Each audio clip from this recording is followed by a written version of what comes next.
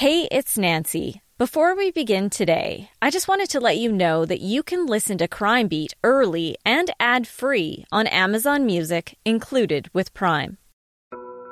A listener's note. The following episode contains coarse language, adult themes, and content of a violent and disturbing nature, and may not be suitable for everyone. Listener discretion is advised.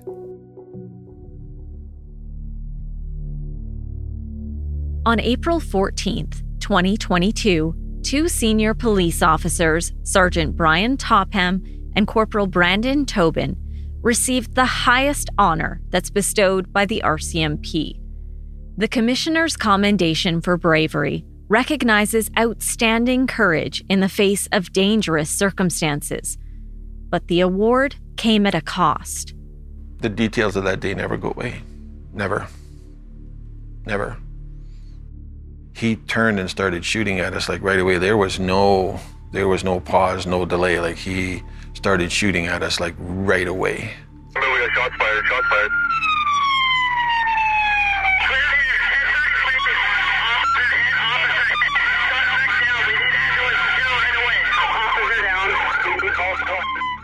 All I saw was his body hanging out of the driver's door and his left arm was swinging. I'm Nancy Hixt, a senior crime reporter for Global News. Today, on Crime Beat, I want to share how two officers, both diagnosed with PTSD, are working to move forward and raise awareness about the trauma they're living with. This is The Scars That Don't Heal.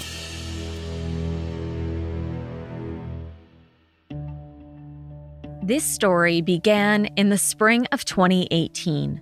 The body of a young woman was found in the backyard of a home in the Northeast Calgary community of Marlborough Park. Nadia El Dib was found stabbed and shot to death. Evidence pointed to the killer being Adam Betahar, a man Nadia had once dated but spurned his advances for a relationship. Betahar decided if he couldn't have her, no one would. After he killed Nadia, he went on the run. For days, he eluded investigators, but bank and phone activity placed him in and around Edmonton, the provincial capital 3 hours north of Calgary. RCMP officers in the area were told to be on the lookout for Betahar.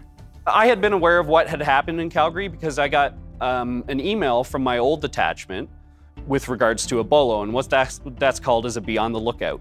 So it was sent out Canada-wide, I believe, because a Canada-wide warrant had been issued, basically advising members and other police to keep an eye out for a blue Ford Explorer as well as the suspect. That's Corporal Brandon Tobin from the Evansburg RCMP detachment, about an hour's drive west of Edmonton. On the morning of the 29th, I walked into the office just before 7 a.m. and my phone was already ringing at my desk. So I answered it, and it was the detective from Calgary. Calgary police asked Corporal Tobin to track down CCTV from a gas station near Evansburg, where Betahar made a phone call earlier that morning. Basically, he pulled up to the gas pumps, he purchased some gas, he made some purchases inside the gas station and made a phone call using the gas station's landline. I sent the video to them for their investigation and then sent out a bulletin to the surrounding detachments to notify them that he had been seen in our area. And he was in our area, I believe, at around 5 a.m. We did keep an eye out for this guy throughout the day. We talked to Fish and Wildlife and advised them, like, if you see this vehicle in the area, let us know. Hours later, Corporal Tobin headed home after his shift. I was on call, so I was in a police car. But I'm just, listening to music and driving home, and all of a sudden I see this blue Ford Explorer coming towards me, and I was like, oh, I wonder if that's the one. So I turned around and attempted to catch up, and then that's when I knew something was going on, because it took me a long time to catch up to that Explorer because he had seen me and, tried to speed away. From what I can recall, he was at least doing 150 because I was doing over 200, and it took me some time to catch up to him. I had readied my patrol carbine at that point because something was telling me that this isn't right and this is probably the vehicle. There's not that many blue Ford Explorers that I come across in the run of a day, so it just happens to be one driving through our area when we knew to be on the lookout for one. The officer finally caught up to the vehicle about 20 kilometers south of Evansburg. He was able to confirm it was the suspect. Adam Betahar refused to pull over, and that's when Corporal Tobin engaged in a pursuit. You have to get guys called out, you have to get roadblocks set up. Detachment Commander, veteran RCMP Sergeant Brian Topham was immediately notified. Because the vehicle was confirmed by Brandon as being the one we were looking for, then other detachments were contacted, neighboring detachments were contacted, and they kind of converged on Highway 16. I got there just as they were coming back west at one of the range roads that were west of Evansburg. And so I was able to find a crossover, and then I was in amongst the first batch of vehicles that were directly behind our suspect. I just saw a sea of red and blue lights behind me. There must have been, I'd say, like 15 police cars behind me. Corporal Tobin can be heard calling out what was unfolding over his radio. Straight through 95, he's straight through 95, still eastbound on 16. We were basically going down the highway in a staggered box formation, and we would call in updates as Betahar's driving pattern changed, the vehicle condition changed, the location where we were. That was my job, and that's why you hear me on the radio saying we're at this crossroad, we're here, and it's just a way of having members, staggered and set up all the way up the highway in order to prevent traffic from flowing down. Yep, standby one, we're still westbound at 140 kilometers an hour. Betahar drove at incredibly high speeds up and down the highway and dodged 4 spike belts before finally... That's a hit on the spike belt. Get those spike belts out of the way, boys. Good job. Okay, just to confirm, you did get 10-4, you drove over the spike belt. But that still didn't stop him. I'll let Sergeant Topham and Corporal Tobin take you through the details as they unfolded. And a warning, some of these details are graphic. He's bound determined to get away, or he wanted to. He drove that vehicle until it mechanically could not go any further. Just under 70 kilometers an hour. I don't know how much more of that vehicle is going to stay on the road. It's shaking pretty bad. He's still losing lots of parts, so it can't be much longer. 10-4. He's got sparks and metal chunks going everywhere here now. He is down to 40 kilometers an hour, 20, 30, 30 kilometers an hour, 20 kilometers an hour. He is stopped. We're approaching. I did a countdown on his speed. You'll hear me go 30 kilometers an hour, 20 kilometers an hour, 10. He stopped. We're approaching. So my goal at that time was to attempt to make contact with Betahar, but I didn't have a chance. Because as I was putting my vehicle in park was when the first shot rang through Sergeant Topham's police car. And in the time it took for me to get to Sergeant Topham's police car, Betahar had already put 3 rounds through that car.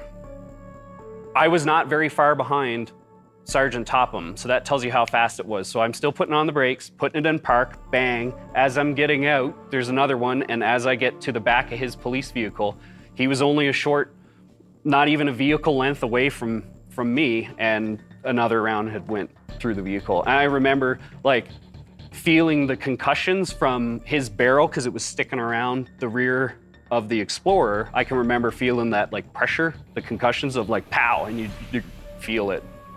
And I remember seeing Sergeant Topham's vehicle kind of shake a little bit, and I was wondering what was taking him so long to get out of the car. So I had peeked around to the driver's side of his Tahoe because I was at the rear passenger side of his patrol car, and I could see Brian hiding behind the dash. And then I was like, okay, and I went back to the there's no polite way of saying it. I went back to exchanging gunfire with Betahar, and something told me to check on Sergeant Topham again. And that's when I saw him get hit. I couldn't believe it. I couldn't believe that that was happening. All I saw was his body hanging out of the driver's door, and his left arm was swinging. And it wasn't swinging like there was life to it. It was just dangling. And I could see the hole in the back of his head and just blood going all over the side of his patrol car door. I thought he was dead. I saw him die, in my opinion. I can't even explain it. Like, he had to be there. I don't know how to explain it, so just the overwhelming shutdown of what you just saw and being like, that person's dead. Someone I know. I just watched it.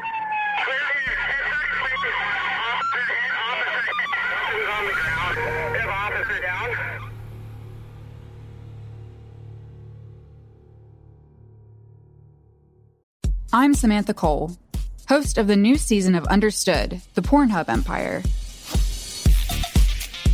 Over the course of 4 episodes, I'll tell you how a horny YouTube knockoff in Canada came to dominate the porn world, only to shatter their cheeky reputation in a massive scandal. The Pornhub Empire is a new season of Understood from the CBC. Available now wherever you get your podcasts. Hi, I'm Christy Lee, the creator of Canadian True Crime. Join me for an immersive deep dive into some of the most thought-provoking true crime cases in Canada. Using facts curated from court documents, inquiry reports, and news archives, I carefully unravel and analyse each case, exposing the pitfalls of the criminal justice system that everyone needs to know about. Find Canadian True Crime wherever you listen to podcasts or visit canadiantruecrime.ca. Sergeant Brian Topham was hit. I remember laying across the seat with my head towards the driver's door, and I swung the door open and looked down towards the back of the vehicle where Brandon was. That's where I knew I had to go. And I put my head out the door, and then a round came through the door at the driver's mirror and got me in the back left of my head. I remember losing consciousness for a second, and a strange thought entered my mind right away as soon as I was hit, because I felt the bullet hit my head, but it didn't hurt. And so I remember asking myself, I said, I wonder if dead people know they're dead, because it didn't hurt. And then it started to hurt right away. And it's okay, you're not dead, but you got to get out of the vehicle. But I could still hear the rounds that he was shooting and hitting the truck. And so eventually, I couldn't see out of my left eye, and the amount of blood that was coming off from the bullet wound was partially blinding me in my right eye. And so I couldn't see, but I could hear the brass from Brandon's carbine hitting the pavement. And so then I dropped down onto the ground outside of the driver's door, and I crawled back to where he was. And I remember getting to him because I recognized his boots. I remember looking at my right eye and I said, okay, I made it because there's his boots. And then I passed out. The next thing I remember was Brandon reached down, he touched my head. And then a big guy, one of our guys, and I didn't know until afterwards who it was, ran over and grabbed me while the bullets were still flying to pick me up and dragged me behind another vehicle that was there and put me down on the ground. So we're still getting shot at, and bullets are still flying through, metal's flying everywhere from the vehicles getting hit. I remember getting sprayed in the side of the face with something stung, probably metal. There was a lot of stuff flying around that day. But it's the two strangest feelings that I've ever had in my life, where I just watched my commander get shot in the head, and I think he's dead, and he looks dead to me. And then all of a sudden, he's not. Because I couldn't believe what I saw. So when I went back to look at him again, he was crawling on the ground towards me. and he was still gushing blood and stuff. And when he got to the back, the whole idea of what I was doing is I was trying to see what kind of cut was on his head. So I was trying to feel it. And I can still remember like feeling his buzz cut hair and like all the blood squirting over my hand. And I'm trying to see if it's like what kind of injury it is. And that's when I yelled, like, get up here, get up here. And that's when the member from Stony Plain, Jeff, ran up under fire, grabbed Brian, and then dragged Brian back to my patrol car where they did first aid on him behind my patrol car while the shooting is still going on. And I was there for a bit while they were working on the bullet wound to my head. And then I remember saying I was getting cold, and they carried me to another police vehicle further away from where the shooting was. And I remember laying on another member's lap for a while. And then a ground ambulance came, and I was carried over to the ground ambulance. And then STARS came, and I was loaded into the helicopter, and then I flew to the U of A. In less than 75 seconds, Betahar fired 10 rounds from his semi-automatic rifle. 11 officers returned fire, shooting a total of 202 rounds. Then finally, it stopped. With the firefight over, police surveyed the scene and found Betahar dead from multiple gunshot wounds. When you make that decision to discharge your firearm at somebody, like, that's some pretty heavy stuff. And that stays with you forever.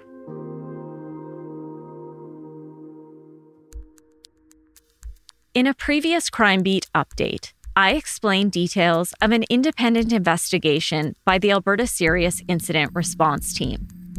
ASIRT found Betahar presented a lethal risk and was shooting to kill, not just to provoke a police response. Both Sergeant Brian Topham and Corporal Brandon Tobin were hit in the shootout. It's pretty hard to believe that I never met him before, never said a word to him, and neither did Brian, and he tried to kill us. I felt something on my left shoulder back here. I remember it was hot and it was sharp, and it was just like, whoa, and it made me straighten up a little bit. Yeah, I went to the local hospital and got some x-rays, and turns out I had some bullet fragments in my right arm that are still there. They left them there just because they're too spread out and it would cause too much damage to remove them all. It's any cop's wife's worst fear, is that they come and tell you that your husband or your wife or whatever has been hurt, and saying like he's been shot. The doctor said if your head had been up another millimeter or two, the round would have probably come out of your left eye. And so he said, he remember saying you're lucky, because there wasn't much space for anything else other than exactly what happened, because like I said, the bullet hit the back of my head on the left side, and I must have got my head down just low enough that it went across my scalp to my skull for about 3 inches back to front. Police always believe that they have all the right stuff, so when something bad happens, you will run forward and you won't hesitate, and you will risk your life for Albertans and Canadians. We believe that's what we'll do. But you really can't say that's what you'll do until an opportunity presents itself where you have to make that decision. And on that day, there were at least a dozen more policemen, men and women, who ran forward to get me when the bullets were still flying, and they never hesitated. They didn't wait to not jeopardize their lives. Like, they ran towards me when the bullets were still flying. And the guy that came and picked me up, he exposed himself to gunfire to get me. And none of them thought twice about it. They just did it. Just weeks after Nadia was killed, her family requested to meet with the RCMP officers who put their lives on the line to catch her killer. Here's Nadia's father, Sami El-Dib. This is the first time he's talked to a journalist. He did an interview with me for Global TV's original true crime documentary series based on this podcast. Thanked them for risking their life just to have the justice and stop that guy for hurting somebody else. The El-Dib family's care and concern was unexpected by the officers. It's unheard of. Like, we don't, like in my 40 years, no one, like you'll get a phone call sometimes, or you get a card in the mail saying, okay, thank you very much, we appreciate what you did and stuff like that. But they actually were concerned about us, like genuinely concerned that we were okay. I'll never forget the look in her dad's eyes. Nadia's family, Sergeant Topham and Corporal Tobin, still stay in touch. They share scars that will never heal. I still can't believe that day happened, and it's 4 years later. And I think about it all the time. I don't take that highway to work anymore. And I even, the detachment chipped in on Nadia's anniversary of her death and sent flowers, right? So, never did that for any other victim, but I can't stop thinking about it. It is as clear now as it was that day. I can still taste the blood in my mouth, and I can still remember how scared I was that I was going to die that day on the side of the road. And I can still see Brandon's boot as clear as I could draw a picture of it, that I knew I'd gotten to where he was, and that because I'd gotten to where he was, that I was going to be okay. Once I got to where Brandon was, I knew I'd made it as far as I could go, but I also knew that because Brandon was there, that I was going to be all right. And so the details of that day never go away. Never. Never.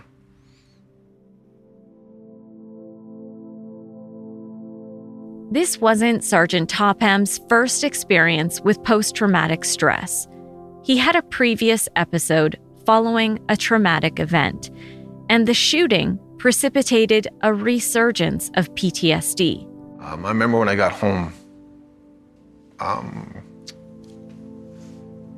I went upstairs and I went into the bedroom and I sat down on the end of the bed, and I started to cry. And it was the only time, it's been the only time during this whole event where I wished I was dead, because I knew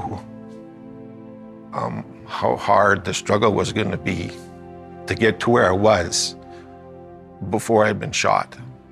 Like, it had taken years from previous events to get to a point in your life where you can deal with the trauma and those kinds of things, and you start to feel like, okay, I'm okay. There's a new normal and I'm gonna be okay. And so then your life goes on.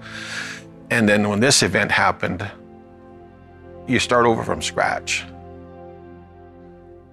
On that day, my wife came upstairs to the bedroom, and she saw me sitting there crying, and she asked why, and I told her. And she said, don't be silly. You have to, you have to fight again. And because I need you, and your daughters need you, and your sons need you, and friends. And so you have to fight. Both Corporal Tobin and Sergeant Topham talk to a psychologist regularly as they learn to heal and manage their PTSD. I was diagnosed with PTSD a while after this because I was under the impression that I was okay. And Brian and I talked about it a lot. He's like, you really should go see someone. So now I go to the same psychologist that Sergeant Topham does. And I've been going there for years now, and I go once every 3 weeks. And it comes up. It constantly comes up. And And in the run of a day, I'd say it pops into my head at least 7 or 8 times. Just whether it's driving by Brian and I were going to a call one time and we were sitting across from the intersection of that highway and I pointed it out to him. I'm like, that's the highway that I was on when I found Betahar. Like it's just something that never really goes away, and I don't think it actually will. Like I'm only 34, just about 35, and be retired when I'm 55, but I'll still remember every detail about what happened. It's a struggle every day. You have to learn to live with, because it's not going to go away, and it's going to be a part of my life and my family's life forever. And so then you have to learn to live with it as part of moving on. Because if you don't, then it's been my experience, like you'll start to spiral out of control. You'll start to do things that you wouldn't normally do. And that's not what you want. Enough policemen harm themselves or commit suicide in emergency services providers because of PTSD. So PTSD can never win. So that has to be the focus in the fight, is PTSD can't win. I have to win this fight. And so I fought that day on the 29th of March and won. And I will fight this fight now. And I'll win. I'll win. You end up having, or at least for me anyways, emotional episodes where for no reason, you just start to cry. No reason at all. You could be watching a hockey game or listening to the weather on TV, and then suddenly you just start to cry.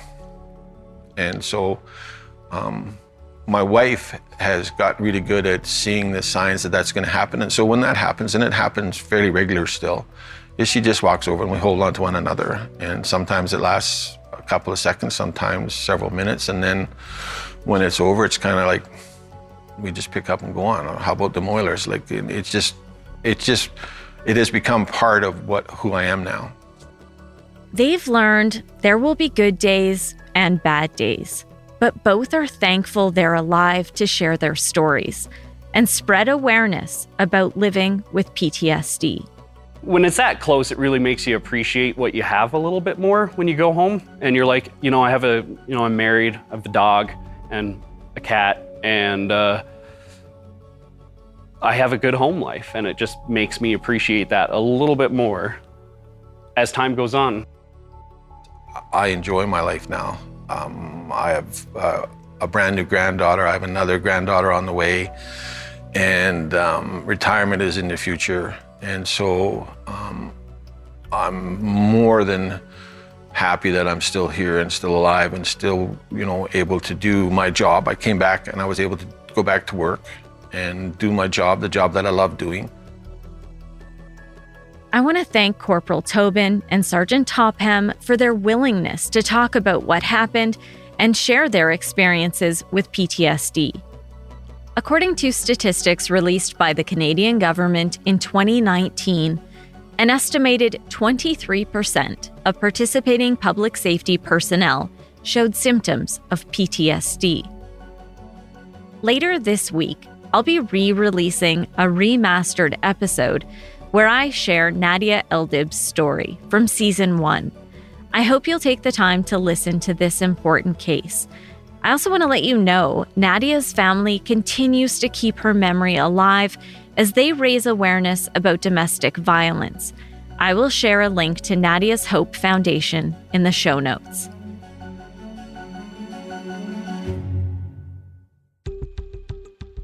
Crime Beat is written and produced by me, Nancy Hixt, with producer Dila Velasquez.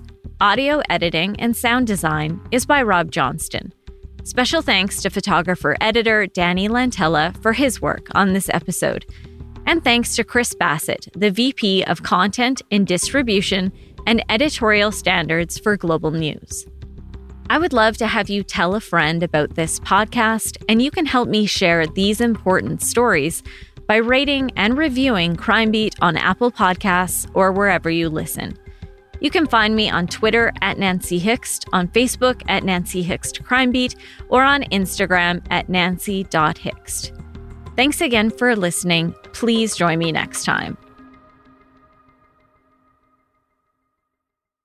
Hi. Her name is Elsbeth. Elsbeth Tassioni. You know her as the offbeat but brilliant defense attorney from The Good Wife and The Good Fight. You've been a very busy little bee. Buzz, buzz. Now she's in New York with the NYPD. This is very different. Better. But still using her unconventional ways to find the truth. Are you trying to sniff me, Miss Tassioni? Elsbeth, new series Thursdays on Global. Stream on Stack TV.